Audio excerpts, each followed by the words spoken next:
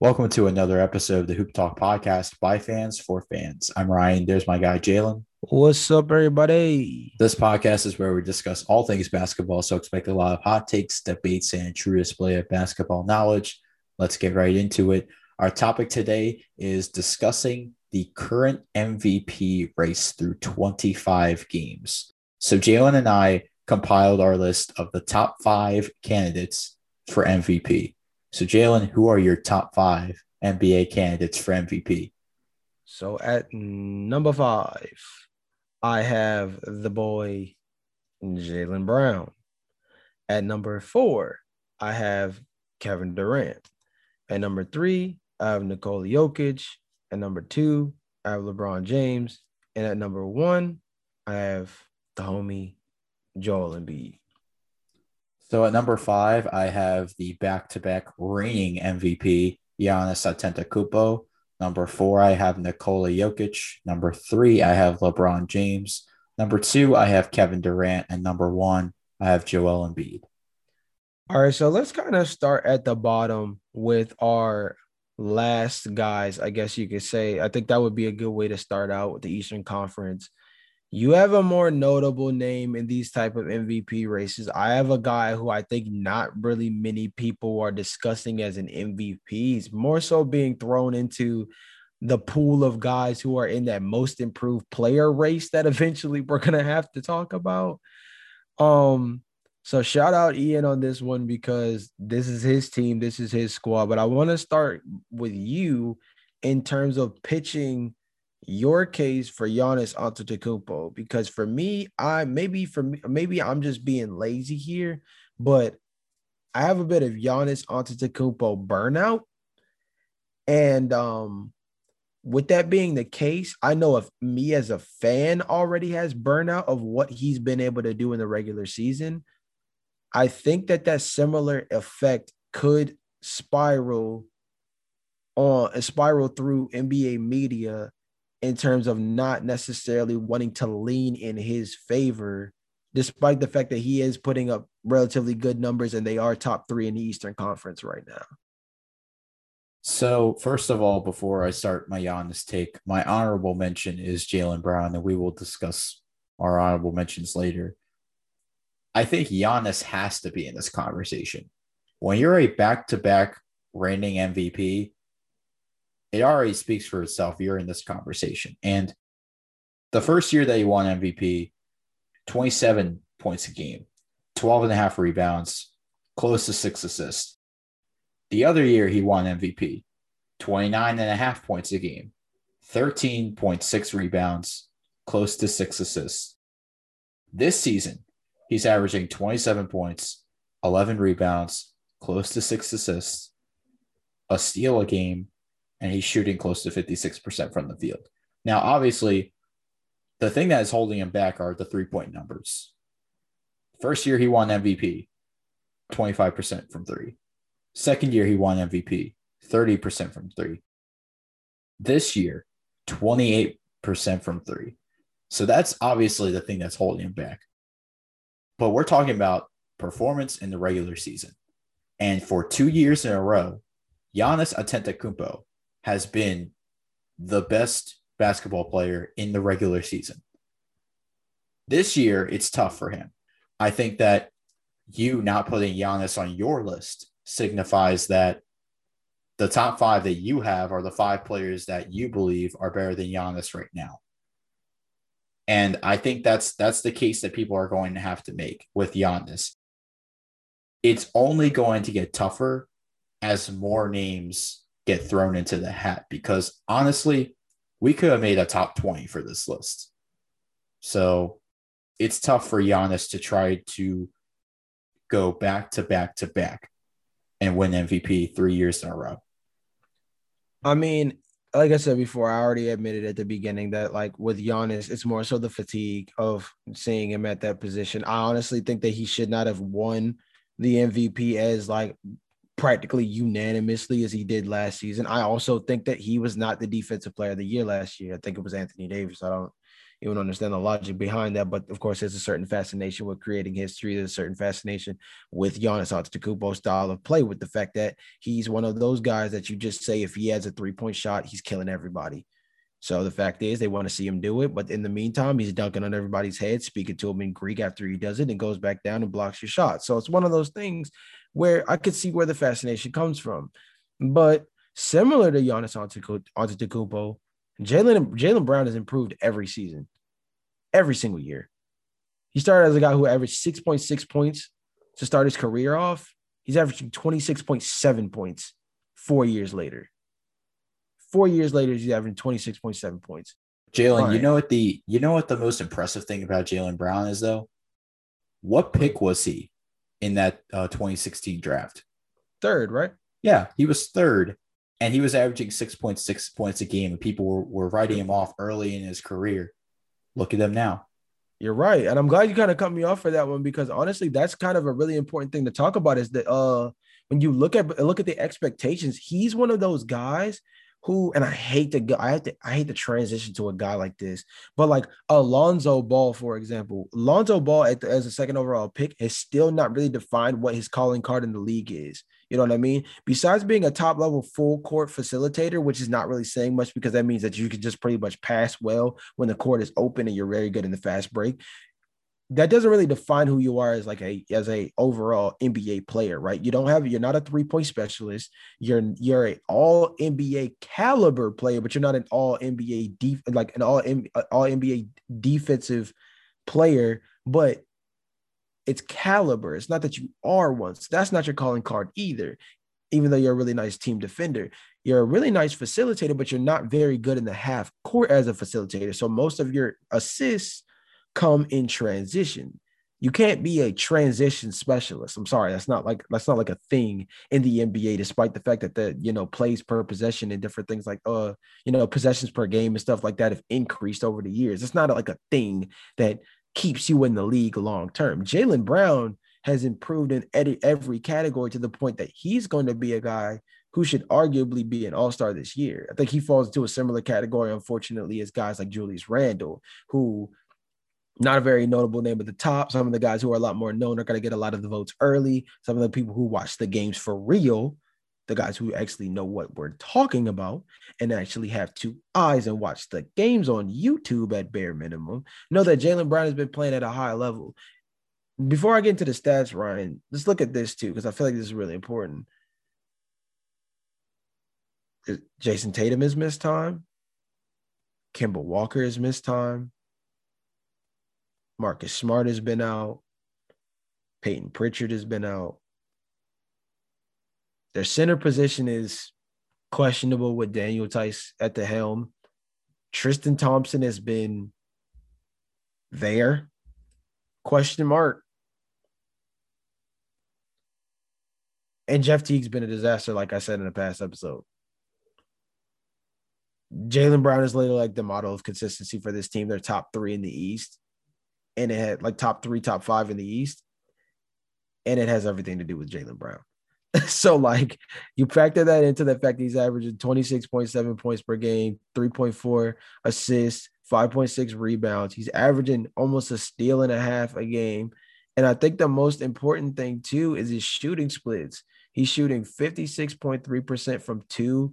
He's shooting 42.7% from 3, which is literally like 3 or 4% higher than his career high, which came in 2017-2018 season. That was his second year in the league.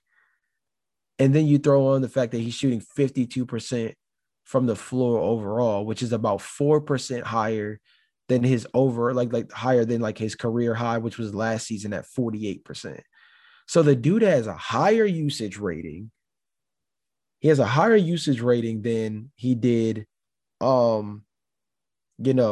in past seasons, yet he's getting to the free throw line more, which that part is actually relatively realistic. His shooting percentages are improving despite the fact that he's taking more shots, and his assist to turnover ratio is still about the same despite the fact that he has the ball in his hands a lot more. So somehow he's improving statistically without necessarily changing his style of play, despite having the ball in his hands more often than he has in past seasons. I think that's worth being noted as the fact that not only is he improved even more this season, but he's doing it in a very like uncharacteristic way. And that's the thing, though. Like, it's interesting that Jaylen Brown is the model of consistency. We know he's the third overall pick, but did anyone think that he was going to be the best player on the Celtics at one point, especially on a team that has Kemba Walker, Jason Tatum, Marcus Smart, Tristan Thompson, who, like you said, has just kind of been there.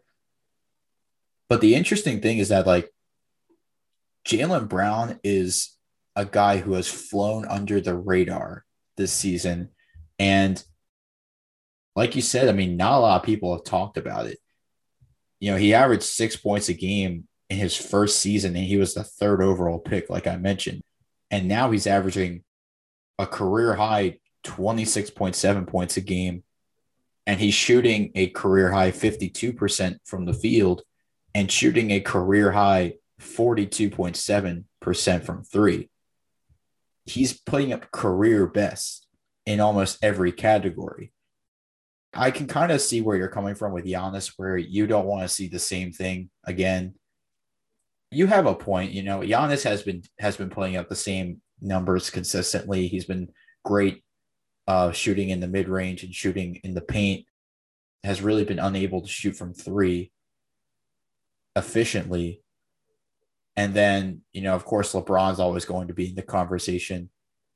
Nikola Jokic is a new name, and Joel Embiid are new names. And I think that's a good transition to my next question. Has Giannis given NBA big men a name and a chance to win the MVP again? I think that he's opened up the conversation, but I think it's just the fact that he has such a polarizing impact on the game because of the fact that he plays in a very like, we're in 2021. So in 2021, his style of play is unconventional. It's unconventional that a slashing wing with no real 3 points, with no real threat as a 3-point shooter, that relies heavily on creating contact, finishing through contact, and playing in a more of a drive and kick system is not really one of those things that's precedented to turn you into a all-star or even an MVP caliber play. Like, it almost sounds like a more physical version of DeMar DeRozan. And a more physical version of DeMar DeRozan, you know, obviously the inside game is not as polished as DeMar's. Let's not sit here and try to turn Giannis into somebody he's not. He's a dunker / driver. DeMar DeRozan is more of a mid-range style player, but nonetheless, that's what I mean when I say a more physical version. And so a player of DeMar DeRozan's caliber that stands at 6'11" and plays with a bit of more physicality rather than finesse in the mid-range, I don't think that's a player that you would never necessarily stamp as an MVP in 2021, even in 2020, yet it's been unprecedented. I think the thing so I was listening to a podcast. I forget which one it was, and boy, I wish I could remember the name of it because that would help a lot. But I was listening to a podcast, and one of the topics, I think this might have been for one of the athletics podcasts, and they said one of their topics was talking about the fact that the stretch four might be dead. And I thought that was really interesting that they touched on it because it's like, no, I would think that the stretch four is all over the freaking place. You've got every single team in the world trying to get a stretch four. And if they don't have a stretch four, they want a stretch four. And if they already have one, they're like, Lord, I ain't trading them. You're not getting them from me. But then they went into something that was really important that I thought was interesting. And it wasn't necessarily that stretch four is dead in terms of it doesn't exist. I think they went more into it of saying the stretch four exists so much that it's not a threat the way it used to be. See, it was different when you had having a stretch four used to be a unicorn-like thing to have. Now it's every day. It's an everyday struggle thing. It's one of those things where every team has one. So now what makes you unique? And it's even more lethal because I'll point to somebody like Brook Lopez, for example. Brooke Lopez like sits around and like behind the arc like most of the time now. Like it's really interesting. Like kickback threes to a center are like the staple like now for whatever reason. Not even like trailer threes, which like anybody who has played like super old like basketball games, like really really old basketball games, knows that the corner three and the trailer three are like automatic money buckets. So the fact that they're not utilizing those is completely separate. But like getting back to where all this was going from. I think that guys like Joel Embiid and Nikola Jokic are some of the only, maybe the only five centers, or really five big men in the league that truly count as stretch fours nowadays. I think Joel Embiid and Nikola Jokic headline that stretch fours, stretch fives. And because they're in such a unique position, they play it so uniquely well, and they both play it significantly different. I think that's what's played them into the MVP race more than anything. I think Giannis, as a big guy, has made it like big guys are still here. Like that's what the last 2 years have told us.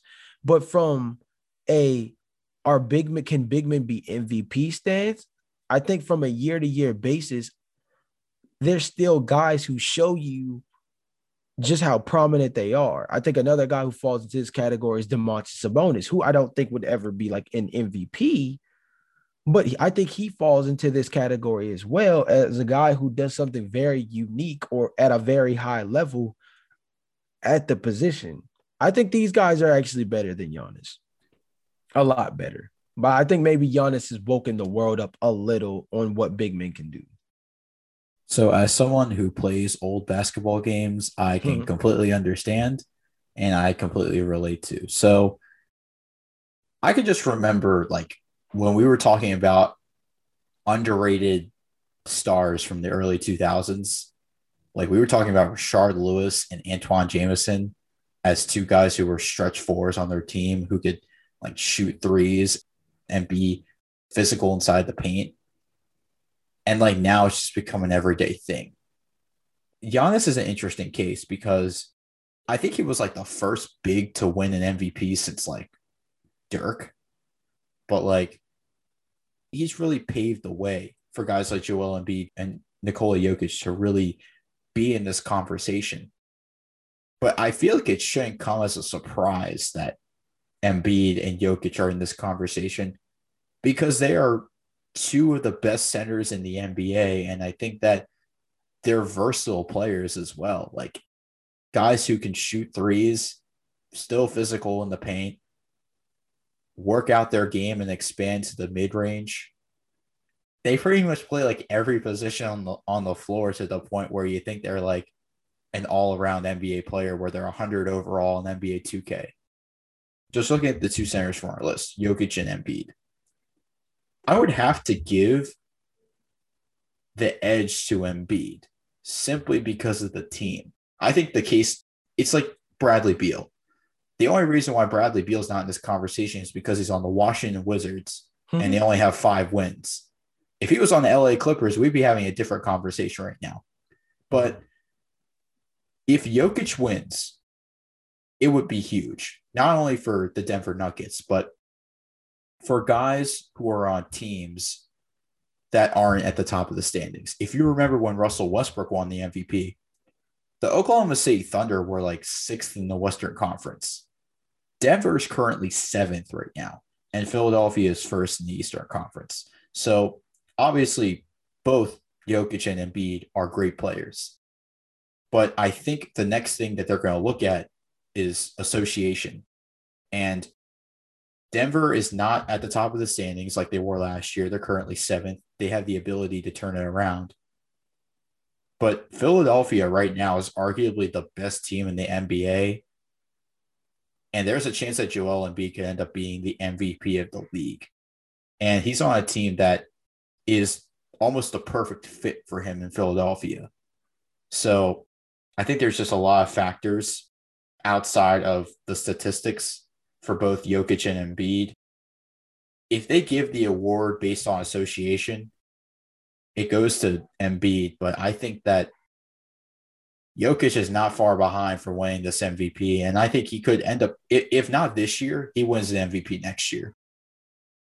I definitely don't disagree with you. And I think that kind of segues us into the next spot because we have the two unknown, not unknown commodities, definitely well-known commodities, but two guys who have not necessarily been this high in the MVP standings anywhere in their career. I don't think Joel Embiid has always been somebody who's been questioned for his health concerns, never has really played enough games to really qualify as a legit top 5 MVP contender. And this is really his first year looking like he's really truly in shape, which has been something that's like really benefited him as well. Ironically, Nikola Jokic is kind of in a similar boat since the whole bubble slim down situation. But let's just address the elephant in the room. I talked about the John. I spoke about the Giannis fatigue factor earlier in the episode. We obviously have to touch on the guy who might be at the top of the fatigue factor list. LeBron James is on both of our lists. I believe you have him at third. Yes, so you have him at third, and I have him actually like slightly higher than you. I mean, I had him at 2. It's nothing crazy. We both have Joel Embiid front running. But LeBron James, right? Let's just take a look at LeBron James. It's year 18. Let me just make sure I put that bubble over it. So averaging 25.6 points per game, 8 rebounds, 8 assists. Excellent. 49.7% from the floor, 39.8% from 3. Bro, that's his best since 2012. I'm just throwing that out there. We'll continue through. He's shooting 55.3% from 2. And he's shooting 71.5% from the line, which is also really interesting because that's his best since 2017. Now, Ryan, like I said beforehand, it's year 18. It's the defending Lakers fighting against the world to keep their championship. Quite literally, because they're also trying to beat COVID, even though they're the only team that has not really contracted COVID yet. I think they're getting tests in LA that we don't know about. We're not going to talk about it. Hashtag best PED in the NBA. I'm not going to talk about it. But in all seriousness, though, I think that LeBron James somehow is not being talked about enough as an NBA MVP candidate. I think legitimately enough, shout out Dro for this one because he's the big guy. He's the big homie. He's the big fan when it comes to LeBron James. I think the whole unprecedented waters thing, uncharted waters, unprecedented times thing for LeBron James, marked with the year 18, the models of consistency. Like Ryan, he's basically putting up the same numbers as he did in 2018, in 2017. In 2016, better than he did in the 2015-2016 year where they won the championship. Like, he's kind of doing his thing. So it's like, Ryan, are we missing something on LeBron James? Are we sleeping on LeBron James? Is he actually better than everybody is giving him credit for? Are we not giving him enough credit by making him the front runner, considering he has the storyline to go with his play, unlike Joel Embiid, who's just playing out of his mind? Like, where do we stand on LeBron James in the race? I know we kind of show it in our list, but where do you stand up top? If you have to, kind of spit something off the dome about where you stand. It's interesting that you say like we aren't talking about LeBron enough because I feel like on a lot of like talk shows, they talk about LeBron like every episode. So I like what LeBron's doing. I'm a fan of his consistency. I love that he's putting up 25, 8, and 8 every single season. And he's also shooting his best at the line, which is actually a very interesting statistic. This is so tough for LeBron because there's like 15 other people, like 15 to 20 other people that deserve to be in this conversation, but we've only narrowed it down to 5, like I mentioned earlier. You have the fatigue with Giannis where you feel like he's in this conversation a lot. I sort of have this fatigue with LeBron because This consistent stretch is great, but who's it great for? It's great for him. It's great for his legacy that he's able to put up these types of numbers at age, I think, 36 or 37, 18 years in the NBA. It's impressive that he's able to do this. But I feel like I've seen this story a lot. The year for him to win MVP was last year. That was the only year that felt absolutely right for him to win MVP. I picked Giannis to win, and I was shocked that Giannis won because I thought for sure it was going to LeBron James. But let's talk about another man who might deserve to win MVP slightly more, and somebody who is not nearly as talked about as LeBron James. Kevin Durant. Kevin Durant, who's arguably going to win the NBA Comeback Player of the Year award. But Kevin Durant has shown us one thing. He's the same Kevin Durant like he never left. And Jalen, you and I are two of Kevin Durant's biggest fans. And there's a slight bias to why I put Kevin Durant over LeBron James. Slight bias. It's understandable why I put Kevin Durant above LeBron James. Because he's something different. I know when he won the MVP in 2015, but people expected him to win the MVP because he was putting up great numbers that year. You know who else was putting up great numbers that year? LeBron James. But that's the thing. Like every year he's putting up these insane numbers and we just throw him in the MVP conversation. For me, he has to average 30, 10, and 5. The same numbers that he's putting up are great, but I feel like he's going to have to do better considering that there's 15 other guys in this conversation. One of them you just mentioned earlier, Jaylen Brown, who just keeps getting flown under the radar. He's another guy that gets thrown into this conversation. Luka, who was the favorite before this season started to win the MVP, he's in this conversation. I mean, Donovan Mitchell and Rudy Gobert find themselves in this conversation. Domantas Sabonis, another guy just flown under the radar, he's in this conversation. James Harden, Kyrie Irving in this conversation. This list is so complicated and it's so convoluted that like there's at least one player from all 30 teams that has to be in this conversation. People are going to throw in LaMelo Ball in this race.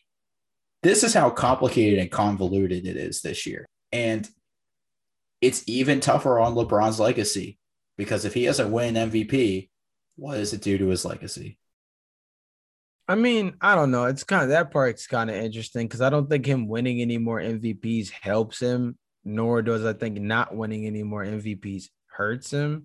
He is already a multi-time MVP winner and finals MVP winner. And at the end of the day, he's almost getting judged more by how many finals MVPs he wins than regular season MVPs because the regular season has essentially been something that people don't care a lot about when you talk about LeBron James. Getting back to Kevin Durant, though, bro, I think there's a couple of things that make this whole thing like really interesting. And of course, like you said, we have our own little bias towards Kevin Durant. And, you know, even then, I mean, even for me, I still made him let's say, I think I put him at like 4 out of our 5. Yeah, I put him at 4 and I think you put him at 2. So I may have dialed back a little bit more despite the fact that I'm the one that, you know, probably started talking about the fact that I felt like there was a lack of Kevin Durant discussion during last offseason and during last season overall. But let's look at the numbers. 29.5 points per game, almost 30 points per game. You know what that's very close to? That's very close to the 32 points per game that he averaged the year he won the MVP. He's averaging 5.2 assists, 7.4 rebounds. Interesting. He averaged 7.4 rebounds the same year he won the MVP. I'm not saying that it's deja vu. I'm just saying it's something to be noted. Shooting 87.2% from the free throw line, has a effective field goal percentage of 60%, which is that's efficiency right there. But from 2, he's shooting 56.7%, and from 3, he's shooting just under 45%. Overall, the man is shooting 52.9% from the floor. Did I mention he's coming off of Achilles? Did I mention that? Yeah, Probably left that out at the top. You're probably right. But I left it out on purpose to say he's doing all of that on the Achilles. He's doing all of that coming off of one of the most devastating injuries in sports, dare I say. I mean, literally from an NBA, like from an NBA track record, the only player who has notably come back from an Achilles injury and been the same player is probably Dominique Wilkins. That's like the most notable guy who's done it, come back at a high level. We already have like very recent memories of a guy like DeMarcus Cousins, who got an Achilles injury.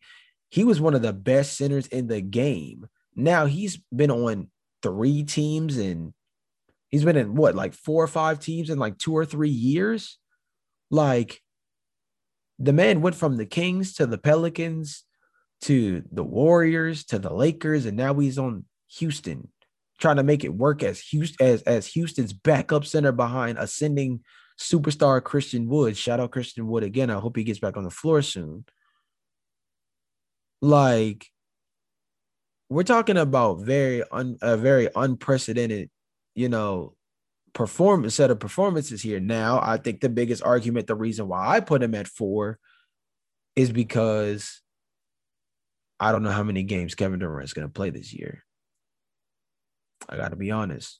That's one of the trickiest things about this whole thing is him coming off the injury is going to have him where he's going to rest on days you wouldn't necessarily expect. And he's on a team with 2 other All-Stars, which I do also think can hurt your case to a certain extent. So I think that Kevin Durant could potentially be higher on this list for me. I think he could be 3 or 2. I also think that he has stuff that factors against him where you could say that like 4 or 5 is just about right. But Ryan, I think we've kind of funneled through all the guys that we've had on our list. And I think that all these guys have pretty decent cases based on what we made so far. First off, I want you to go into your honorable mention a little bit further. I know we talked about Jaylen Brown a little bit more, but what made him your honorable mention? Maybe describe what was it that made it hard for you to put him on your list over these guys? And then maybe name off somebody else who might have just barely missed the list for you. And then maybe I'll share like 1 or 2 of mine as well. My honorable mention, like you mentioned, was Jaylen Brown. One guy that missed out is Steph Curry. I mean, again, Steph Curry is the same Steph Curry before he got injured. We just all forget that like Steph Curry is still here. He's not a guy who's like thrown into the MVP conversation as much as we think. I know he was back-to-back MVP in 2015 and 2016. Steph Curry is the greatest shooter of all time. So I think that him being healthy for Golden State is huge. And especially with the talent that he's surrounded with, I think he's been able to rejuvenate his career, even though like we feel like he's never lost a step. But let's talk about Jaylen Brown. The reason why I did not put Jaylen Brown on my list is mainly because of the MVP history of Giannis. I think that this year, like I mentioned, this list is complicated. So obviously there are going to be names thrown into the list. There's going to be mainstays, new names. I think that it makes it difficult on guys like Jaylen Brown to win the MVP. Now, obviously like Joel Embiid and Nikola Jokic, those are new names. This is like the first time that we've heard those 2 guys in this MVP conversation. It's pretty clear that they deserve to be in this conversation. Jaylen Brown is underrated. And especially on this Celtics team, like I mentioned, he's been the lone star for this team at points. And I like to think about where he would be if he was the lone star on another team.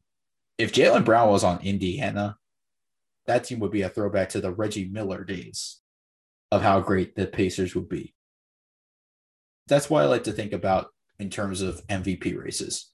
If you stick this person on another team, how would they do?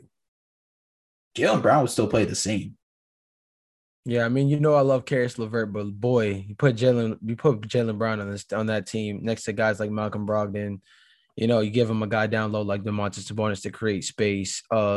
for him to drive. I mean, he down low, he's such a threat right there that when he's gonna slash the basket, he's always gonna have a guy that he can dump it off to and finish to, dump it off down to. Then you have Miles Turner, who obviously stretches the floor a little bit as well. I think that would be scary, and I think that's what makes it so interesting because I feel like Karis LeVert is he's not Jaylen Brown, but he has Jaylen Brown trajectory like written on him. You know what I mean? In terms of the kind of measurables and different things like that. They both obviously have interesting upbringings into the league as well, which I think is interesting. But my guy who barely cracked in, I mean, you mentioned Steph Curry. Obviously, I had Jaylen Brown on my list. The other guy who I had as an honorable mention is Paul George. Look, I know all the PG slander over the offseason, completely understandable. I understand that everybody wants to see him show up in the playoffs, but this is a regular season award. He's averaging 24.4 points per game. He's averaging nearly a steal and a half per game, 5.5 assists, 6.2 rebounds. He's shooting a career high 90.5% from the free throw line, an effective field goal percentage of 62.1%. It's extremely high, and it's a career high of his by about 8 or 9%. He's shooting 53% from two, which is pretty much his highest since his rookie season. That's his second highest since his rookie season. And he's shooting a career high 47.8% from three. Yes, I'll say that again. 47.8% from behind the arc. That is crazy talk to be doing that with the kind of offensive responsibilities that he has at the kind of clip that he has that he's shooting him at. He's shooting last season he shot 7 point. He averaged 7.9 3-point attempts per game. He shot 41.2%. This year he's averaging 7.9 3-point attempts per game, yet he's shooting 6% better on the same amount of attempts. Same exact amount of attempts. And he's shooting that much better from the 3-point line. Not to mention he's shooting 50.8% from the floor, which is quite literally his best by about 4 or 5% in his career. Like, the dude is having a career year. He's played 20 games so far this season for the Clippers. I think how much he's on the floor is going to have a lot to do with it because obviously I still think that the Clippers are kind of interested in kind of staggering when Kawhi Leonard and PG play to make sure that they're protected for the postseason. And obviously the Clippers, the main focus for them is to be a long distance running postseason team. You can't be going out to the Denver Nuggets in the first round in 7 games, blowing double-digit leads in the fourth quarter. You can't have a repeat of that. It's Western Conference Finals or bust, and really, it's finals or bust because PG might have re-signed, but Kawhi Leonard didn't. You know what I mean? So I think that's one of those things that I think is really interesting to look at too. I think the Clippers are flying under the radar because of the disdain that people have and kind of the bad taste that left in their mouth because of last season. But PG's having a really good year under the radar. He's having his best year, arguably. And I think that's really interesting. So transitioning to our question of the day for our fans, who do you believe is the MVP through 25 games? This has been a great episode today on the Hoop Talk podcast. Of course, make sure you subscribe to us on Apple, you rate our podcast 5 stars, and subscribe to us wherever you get your podcast. We'll see you guys next episode. Peace.